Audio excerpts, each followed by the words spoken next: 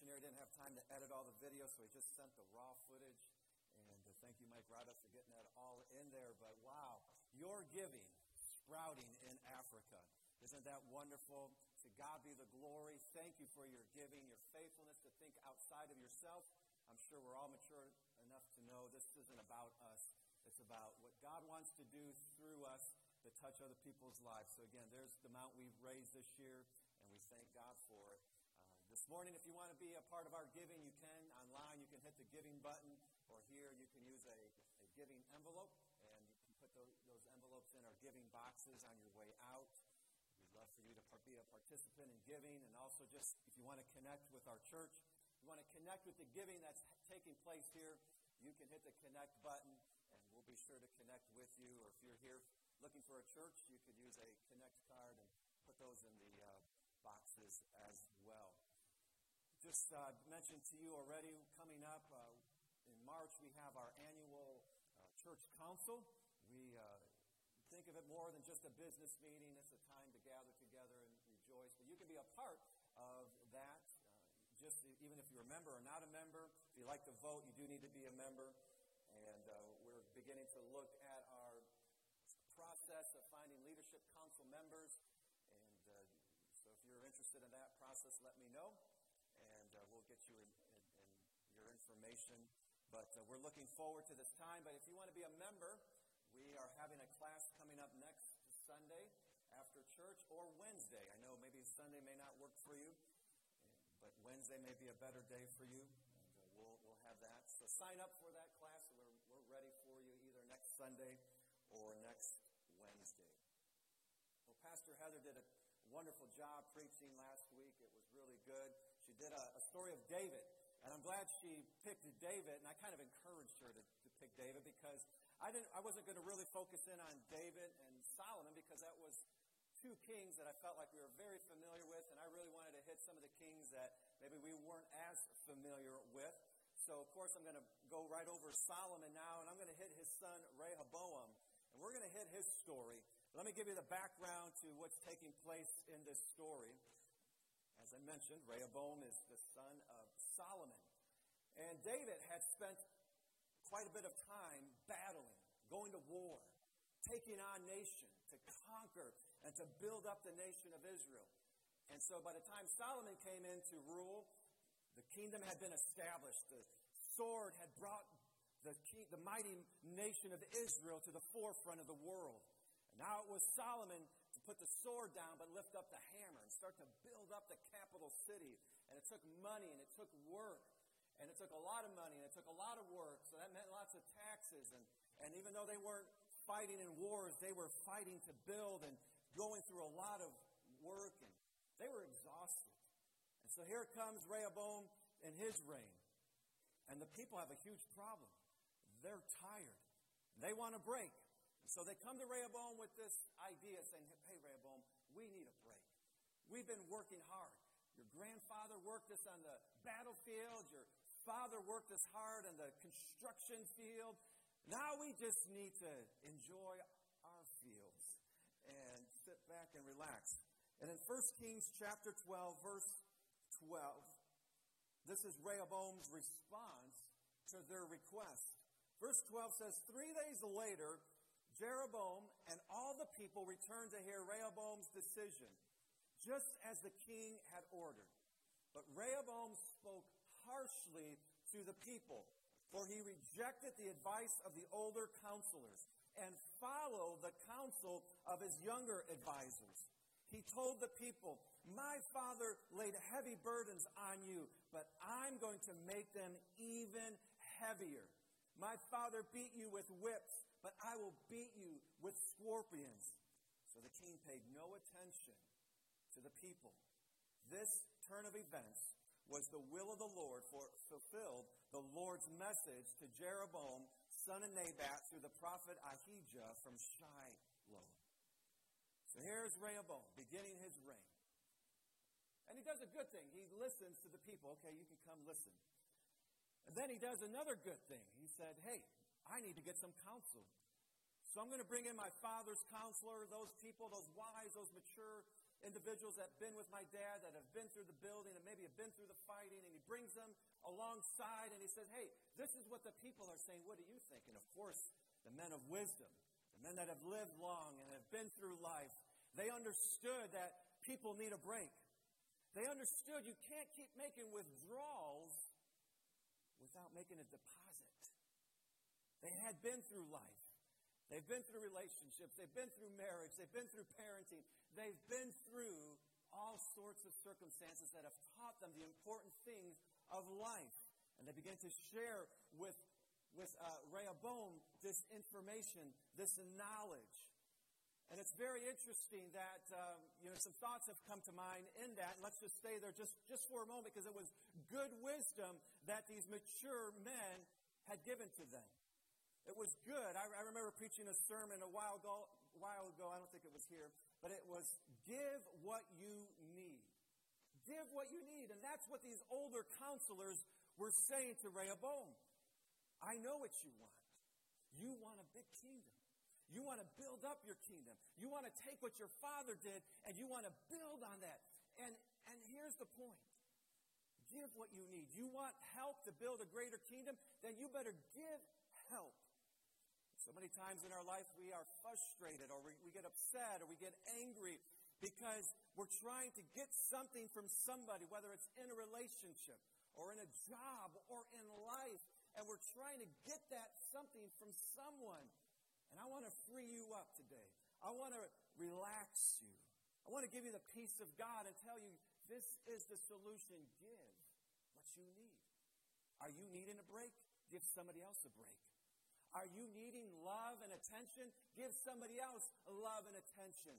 Are you needing finances in your life? You have a financial situation? Give that. And these aren't formulas. It's a relationship that we have with God Almighty through His Word. And that's how God works. That's how this works in life. You've got to give what you need. I love this idea, and it's an old thing that we've heard many times, but be the change that you want. You want to see change in America? Then be that change. You want to see change in the workplace? Then be that change. You want to see change in your neighborhoods? Then be that change. You've got to give what you need. And these wise men were trying to help Rehoboam. Hey, I know what you want, but this is how you get there. And of course, I think these men were also telling them, giving them the lesson about, and I preached this last year about checking your gauges. We need to check the gauges. You need to listen. You need to listen to what's being said to you. You can't ignore it. You can't pretend that you know it all. I pray I'm never in that position, and keep me from it. Keep me from the position that says, I've got this figured out, guys. I've been here 10 years now. I know what we need to do. I know exactly how we're going to approach the situation. We've got to be people who are always checking the gauge and say, you know what? Maybe I don't know what's going on. I need to check the gauges. I love the book of Proverbs. It's the book of wisdom. But as it opens up in those first few chapters, it makes wisdom a person. And wisdom becomes this person that's out in the streets, and it's calling out to people. Wisdom is saying, hey, you need to do this. And wisdom is saying, hey, don't do that. And I've found that to be so true in life, that wisdom is just usually calling out to me. It's begging me. It's saying, hey, don't go over there. Don't do that. Oh, no. Yeah, go do that. You need to be a help. You need to be a voice of peace. You need to get involved in that argument over there because you can be the soft answer that turns away wrath. Sometimes you just need to check the gauges. You need to listen to the voices. Listen to what they're saying. They're not just saying they need a break. They're saying they're tired. They're exhausted. We can't just take people's words at face value. We have to say, okay, God, give me insight. Give me discernment. What are they saying to me? I need to pay attention to those things. What wisdom. What godly conduct that these great men, these counselors were giving to Rehoboam. But what did Rehoboam do? He ignored them. He said, I don't really like what you're saying. I'm not lining up with what you're sharing with me. So he brought in his friends, the guys he grew up with, the guys that he had partied with. You read the life of Solomon, you understand it was party after party. They had enjoyed the pleasures of the spoils of war that their grandfather David had gained for them. And so they partied. And so their friends were like, well, we've got to keep this party going. We've got to keep bringing it in for us. You tell them, you know, if your father made you work, we're going to make you work harder. If he gave you some whips, we're going to give you scorpions. You don't let up. You keep the pedal to the metal. Rehoboam, you've got to keep this going. And so he rejected the counsel of the older, and he accepted the counsel of his friends. Wow, when you read those verses, what a brat. What a selfish individual. Somebody who was just focused on his life. He was just focused on what he wanted. And he was trying to build something up, and he wanted it something for him. And I don't know if you've ever heard of this analogy, but there is a sea in the biblical times called the Dead Sea. And it's still there today. And the reason why it's a Dead Sea is because it has no outlet. It's just taking in water, but it's not giving anything. If you want to bring death into your life, then just keep taking. Keep receiving for yourself with the idea of never interested in giving, of having outlets. And I know I'm preaching to the choir because you're here today, and I'm grateful that you're here. But may God continue to bless you and encourage you, and may you be a blessing to others, and may God increase your giving, and may God increase your awareness of those around you. May we look for more outlets. I don't want to be a dead sea. I don't want to just take it in all for myself, but I want to be somebody who's ready to give. And I understand that from God's word, but Rehoboam wasn't understanding. He was trying to build up his kingdom. And look what happened to it. 1 Kings chapter 12, verse 16 says, when all Israel realized that the king had refused to listen to them, they responded, down with the dynasty of David. We have no interest in the son of Jesse. Back to your homes, O Israel. Look out for your own house, O David. The Bible says that God will not be mocked. A man will reap what he sows. Rehoboam was sowing selfishness. What did Rehoboam receive? Selfishness. Rehoboam was sowing himself, and to himself that evil and that selfish and that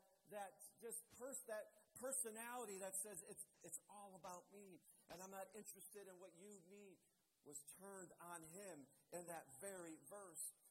Rehoboam lost the ability to value. That's a dangerous place to be in. He no longer had the ability to weigh what was important and what wasn't important. He lost the ability to value. The Bible said that in his time, in his father's time, which included Rehoboam's growing up, that silver had become like dirt. And so you could see the problem, if silver is just like dirt, well, you lose that ability to value things.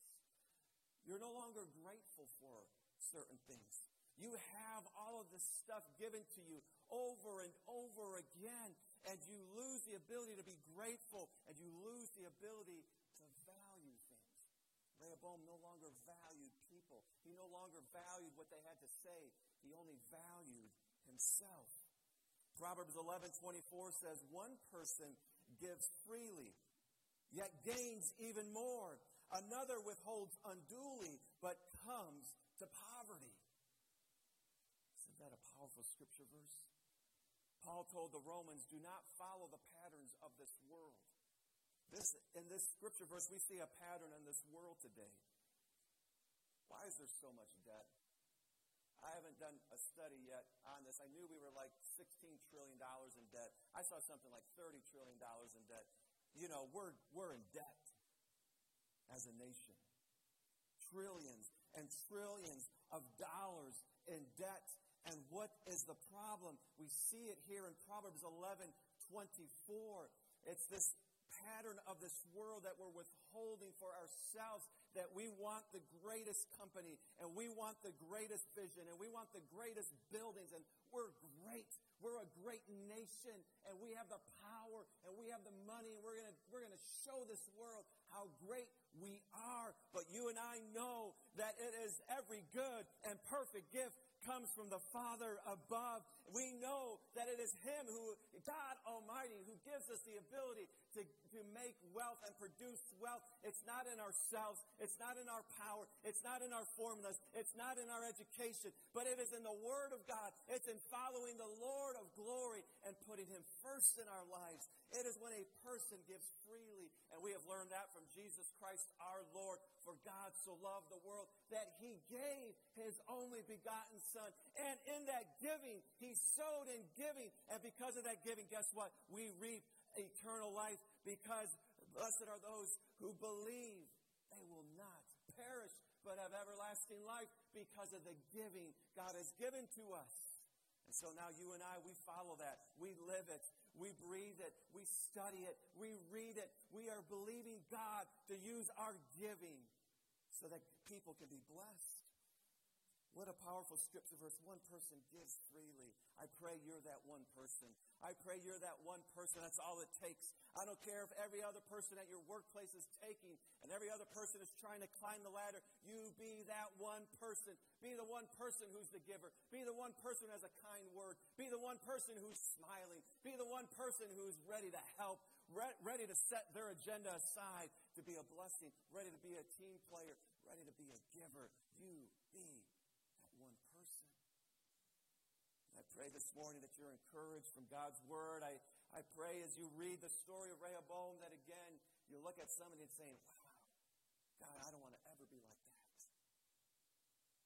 I don't want to ever sit there and listen. He is listening to people share their pain. He is listening with his ears how people for decades have worked, and they just want a little break. They just want a break. And he ignores it. Oh, God, help us. Help us to be good listeners. I was sharing with Pastor Mark yesterday. There was a marriage request that came in, and so I was sharing with him about, I couldn't do it, but that he could do it. And we started talking about premarital counseling. And I said, oh, yeah, I started giving them some of my worksheets. And I said, when I go over communication, I've added this worksheet. Because when we talk about communication, we're really good about talking. But what we're not really good at is listening. We need to be better listeners. We need to be slow to speak, the Bible, James told us to be slow to speak and become good listeners. Listen to what people are telling you. Listen to what people are saying to you. And yes, a part of listening is not just taking it at face value, but asking God, what did that mean? And not having a negative tone right away, or not having a negative, evaluation right away. But Lord, what are they saying to me? I don't like what they're saying, but I've got to listen. Help me to be a better listener. So when we look at Rehoboam, I pray today that you're challenged, you're motivated. I'm not going to be that person. I'm not going to be that selfish. I'm going to be a good listener. I'm going to give what I need. I'm going to be somebody who looks at the other person's need and says, I find greater value in giving because I have somebody who takes care of me. And that's the point. We let God take care of me. God has called us to take care of others. And when you do that, God takes care of us. He watches over us. The Lord is my shepherd. I shall not want. I don't have to worry about me. I just have to worry about you. And I let God take care of me. And when we live that life, we're not going to destroy our kingdom, but we're going to build it up. So there was a lot of practical information that Rehoboam just gave us that he was not following. I pray that you will follow. But I want to end this morning with a bigger problem. It's a spiritual problem. Go back to verse 15. Verse 15 says, so the king paid no attention to the people. This turn of events was the will of the Lord, for it fulfilled the Lord's message to Jeroboam, son of Nebat, through the prophet Ahijah from Shiloh. I mentioned the trillions of dollars in debt and shared that scripture verse. And somebody might say, oh, well, if America just starts giving, then we'll solve this problem. Well, we've been doing a lot of giving. We've been giving a lot around the world. The problem is there's a spiritual problem. It goes beyond the practical, and it goes right into the spiritual. Rehoboam was set on a course for destruction. He was set on a course of destruction. It was that phrase of the point of no return. Rehoboam was put on a path, and there was no turning for him. He was put there. There was a spiritual thing that took place. David had sinned against God by committing adultery with Bathsheba. And there was, if you look at the life of David, there were some things that he went silent on. And there was sin that came, and there was consequences for that sin. And here came Solomon, the wisest man in all the world.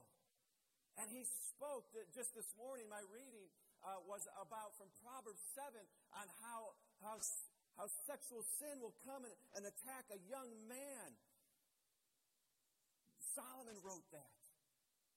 And yet Solomon could not even follow his own advice because he allowed women and more women to come into his life. And the Bible said those women led him astray. There was a spiritual problem that was being passed on from David to Solomon. And now Rehoboam was set on a course of destruction. And we see this in Exodus 20, verse 5. I have some bad news, but we're going to end with good news. Exodus 20, verse 5 says, "You must not bow down to them or worship them, for I, the Lord your God, am a jealous God who will not tolerate your affection for any other gods. I lay the sins of the parents upon their children. The entire family is affected. Even children in the third and fourth generations of those who reject me." Before we think about our actions, we better think about not just ourselves, but how that infects other people. What we do impacts other people.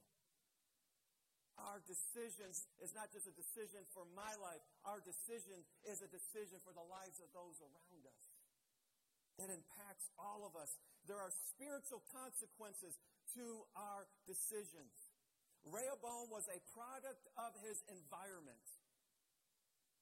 He was a product of his environment. I've shared this before. It's a sad reality, sad statistic that continues to get worse. But over 80% of inmates right now had a father who was an inmate at one time in their life. It's a serious issue that's being passed on, and it's being carried on from generation to generation. And it's not just with people in prison. There was a prominent athlete who had a beautiful family, but he destroyed that family through many extramarital affairs. But one of the sad parts of his story that was revealed, his father also was involved in extramarital affairs. And it was revealed through his life that he, at one time in his life, was devastated because he was witness to what his father was doing, and he was so devastated by that. And his story is one story I have heard many times in my over 20 years of ministry. I have talked to young men, and I've heard them say, "My dad is this. I never want to become that. I never want to do that to my family." And I've counseled those same people. They've been in my home, and they say, "Guess what? I have to leave my family. I'm doing the very thing that my dad did." And I reminded them of their words. I said, "You're telling me, you were about 10 years ago telling me you didn't want to do what your dad did to you, but now you're going to do that to your children?" There's a spiritual consequence to our decisions. And it is bad. If there is a disease this world needs to fear, it is sin. Because it's deadly and it's contagious, and there's no little rules that keep you safe from it. It's passed on. It's a deadly curse that is passed on, and we need to understand these things. We need to understand what has happened in our life, in our history.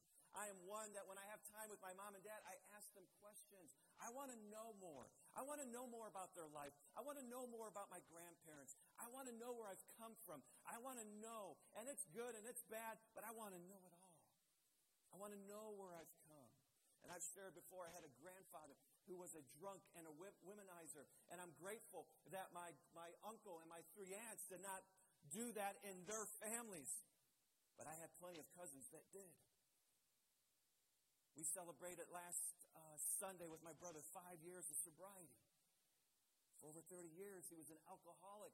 Sometimes it passes over, but it keeps going. It keeps going. And I want to know. I want to know these things because I want to pray and I want to believe. And this is the point. Here is the good news. Because Rehoboam was somebody who was living in the Old Testament. He was set on a course of destruction. And there was no amount of sacrifices that a sheep could cleanse him or purify him. But Jesus Christ. Today, we can rejoice in the Lord. We can rejoice in His goodness. We can find hope and we can find strength and we can find a solution to these problems in Christ alone. And I love it in Exodus 20. Listen to this, Exodus 20, going back to that bad news. Here's the good news from Exodus 26. God says, "But I lavish unfailing love for 1,000 generations on those who love me and obey my commands." It's always God's desire to bless and not curse. It's always God's plan to help us and not hurt us. It's always God's plan to give us hope and a future. He wants to lift us up. He wants to encourage us. He wants to help us. And only God can. I'm so grateful. I love the scripture verse that says, "Where sin abounds, grace abounds greatly." Sin is powerful. It can go to the 3rd and 4th generation. It can devastate us. It will devastate you. It will devastate your children. It will devastate your grandchildren. Sin is powerful. It has that effect in our lives. But what I read here is that the grace of God is more powerful. What I read here is that the love of God is greater. What I read here is that the truth of God that I can put into my heart every day of my life will give me the power to overcome sin. So not only is it a blessing to the 3rd and 4th generation, but it goes on for 1,000 generations. I want to be that. And so here it is. We can put an end to the curse and we can start a blessing. We can put an end to the curse and start a blessing. You know, my mother has shared, I've asked this story many times. I've talked to my mom about this story. We've talked about this story many times. Her father was an alcoholic, caused her grief beyond measure as a child. She hated her father for it. But when my mom came old enough to start dating, she started dating an alcoholic.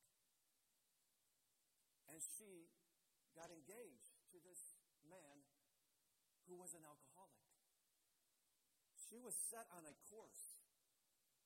And sin is ridiculous, obviously. I hope you understand that. It is ridiculous that I shared before how can a young kid be in such pain over his father and yet he does the same thing.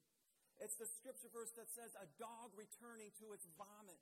But that is what sin is. That's what sin does. And that is all around us. It's ridiculous. It's ridiculous that my mother was so in pain and so hurt by her father, and yet she was marrying into that. Until one day, she goes to a Billy Graham crusade. And it had been years. She had a wonderful grandmother that took her to church. She knew the songs. She was just rebelling. Obviously, she didn't have parents at that time that were taking her to church, but she had a grandmother that took her to church. Grandparents, keep bringing your grandkids to church. Aunts, uncles, bring them. It's a story that's been told so many times. I had a grandmother. I had somebody to bring me to church. You keep bringing them. Keep bringing your children. Let them build that foundation. They need to be set on a course that give them hope, that give them a future, give them a chance. And it's only in God.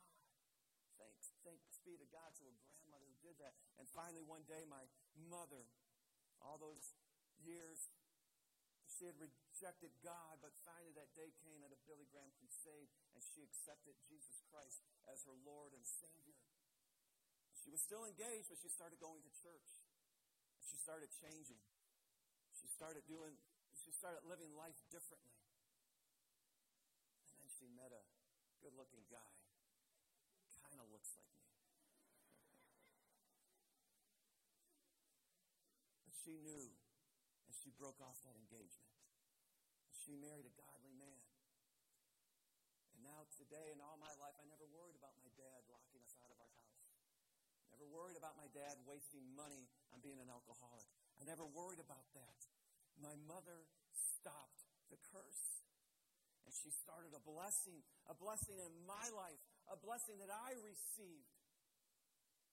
A blessing that finally, because I did share my brother, even in high school, was an alcoholic, but something happened in me that when I saw my brother causing the pain in my mother's life, it finally clicked.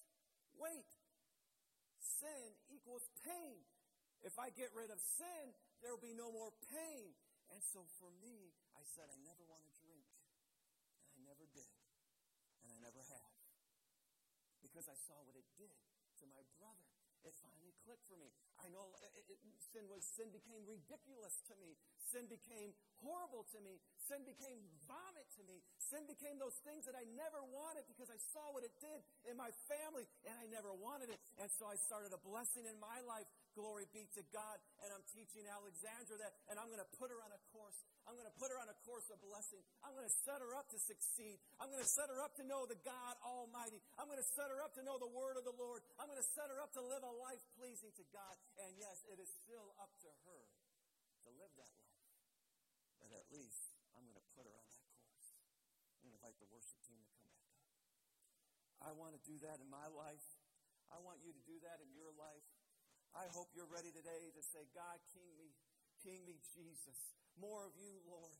More of your word. More of your love. More of your presence in my life. Because I want to start a blessing in other lives.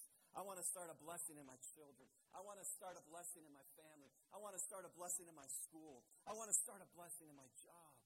Oh, God, I pray. Let me be. The Bible has declared you are peacemakers. You make blessings. Those things that have been broken, you have been given the power to fix. The curses break up families, break up hearts, break up bodies, break up minds. They break up things. But the blessings of God, the Spirit of God that abides in us, gives us the power to fix them, to make them whole again. And I want you to be blessed today. I want you to go from this place just being blessed by the Spirit of God. Would you stand this morning? We're going to sing a song of blessing. And I just pray you'll open up your heart, open up your life, receive from God, receive from Him online, receive from the Lord. Sing it with us with great joy and anticipation what God will do.